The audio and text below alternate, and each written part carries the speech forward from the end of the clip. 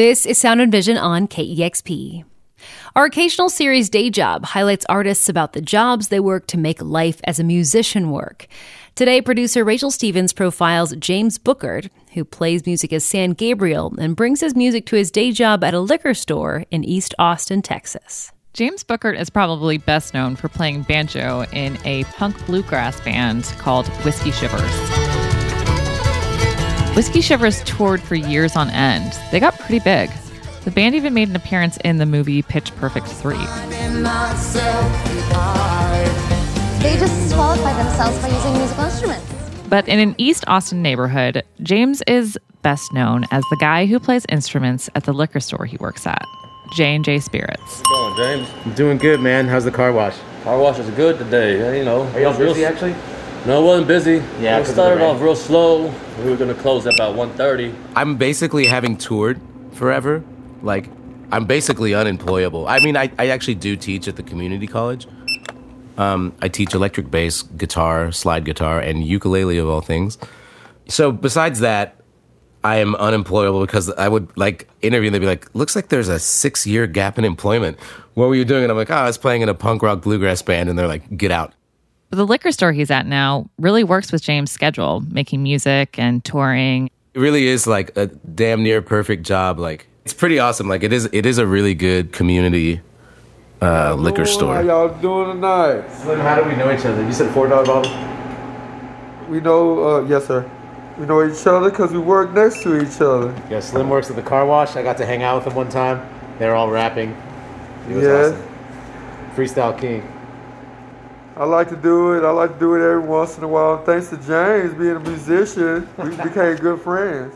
My first day at the job, I took my banjo. And the owner's been completely cool with me playing music there as long as, like, I obviously don't completely neglect my work duties. James has been working at J&J Spirits for about 4 years, while touring almost 250 days with Whiskey Shivers some of those years. Making music, getting kind of famous. That's right. Oh, this is never what I expected.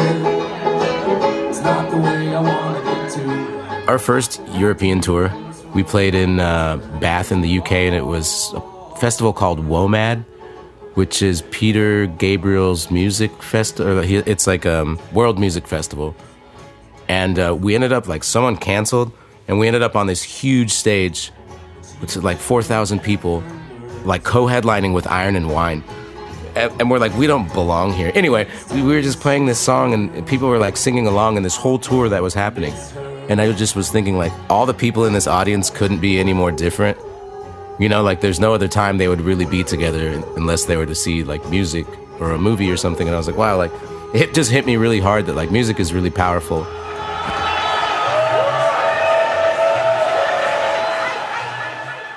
James was halfway across the world, headlining a huge festival. Thousands of people were singing along to a song that he wrote. It was that I made it feeling. But stuff like this is also a head trip because when he got home... You always get, like, post-tour depression because you're, like, 1,000 miles an hour. Like, you're like, one day I'm drinking Guinness in a Hobbit Hole bar, and then the next day I'm in a liquor store, like, completely sleep-deprived, being like, what happened?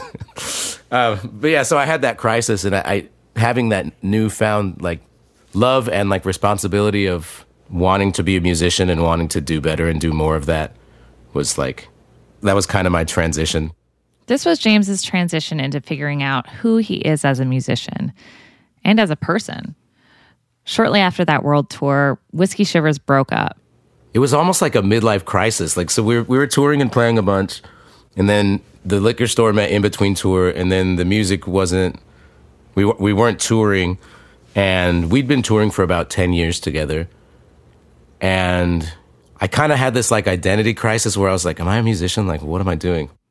James was going to work at the liquor store, trying to find his own voice in music, writing lyrics in the store, talking with customers, trying to figure out how to put all of life into his music. But the start of 2020 was pretty hard. Ebbs and flows. I've lived with depression and anxiety before realizing that that's what it was. Like I was talking about my identity crisis, like I was mad depressed before the pandemic hit, just grappling with not being a musician for the first time and like, what am I doing? I don't have a lot of music together. And I used to have anxiety so bad when we were touring that like I couldn't go to the grocery store in the daytime, and like I was like, nah. And then I would like go to a bar and just be like, oh, this is overwhelming. And I kind of had stopped sleeping more than like 45 minutes a night.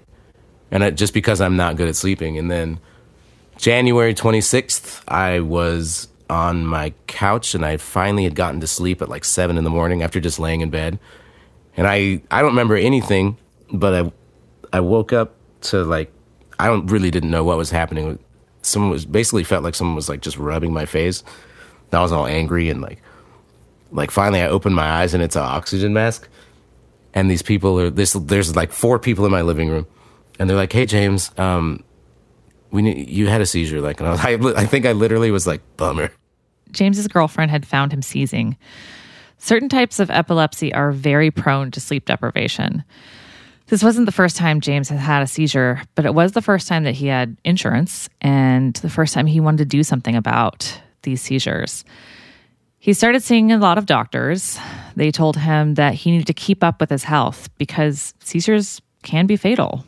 The magnitude of that hadn't hit me, but I guess the long story short is it made me realize that like I have to do things to improve or like help stabilize my mental health. As far as like music, if I really want to do music, I can't sit around and just think that, wow, I really want to do music. Like it's like get to work.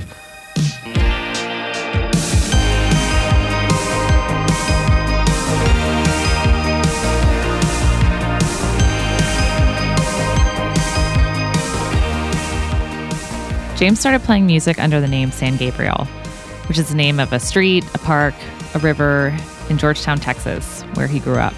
His new sound as San Gabriel feels more organic to him, feels more like him. It's surf rock meets Cyndi Lauper with the honesty of James's life in there. Vision multiplied.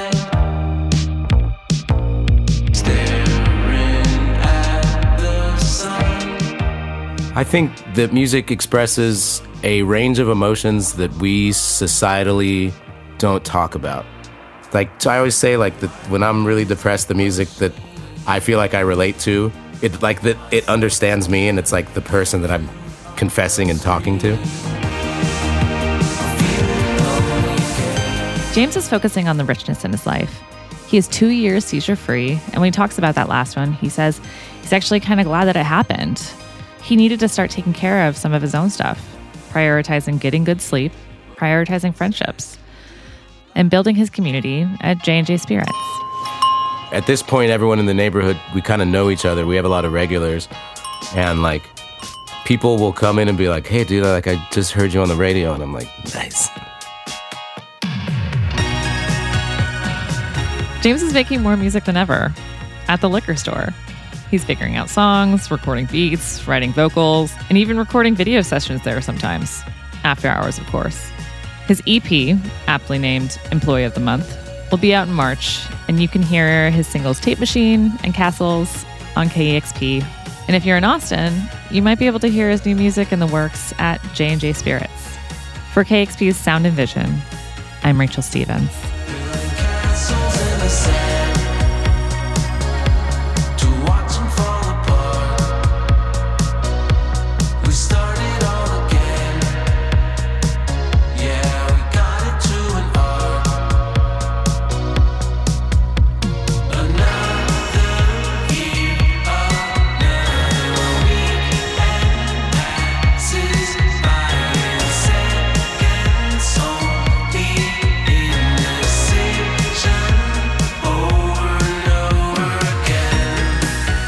That was Sound and Vision. Please take a moment to subscribe, rate, and review this podcast, and consider giving a one-time $20 donation to help support this show at kexp.org/sound. Thanks for listening.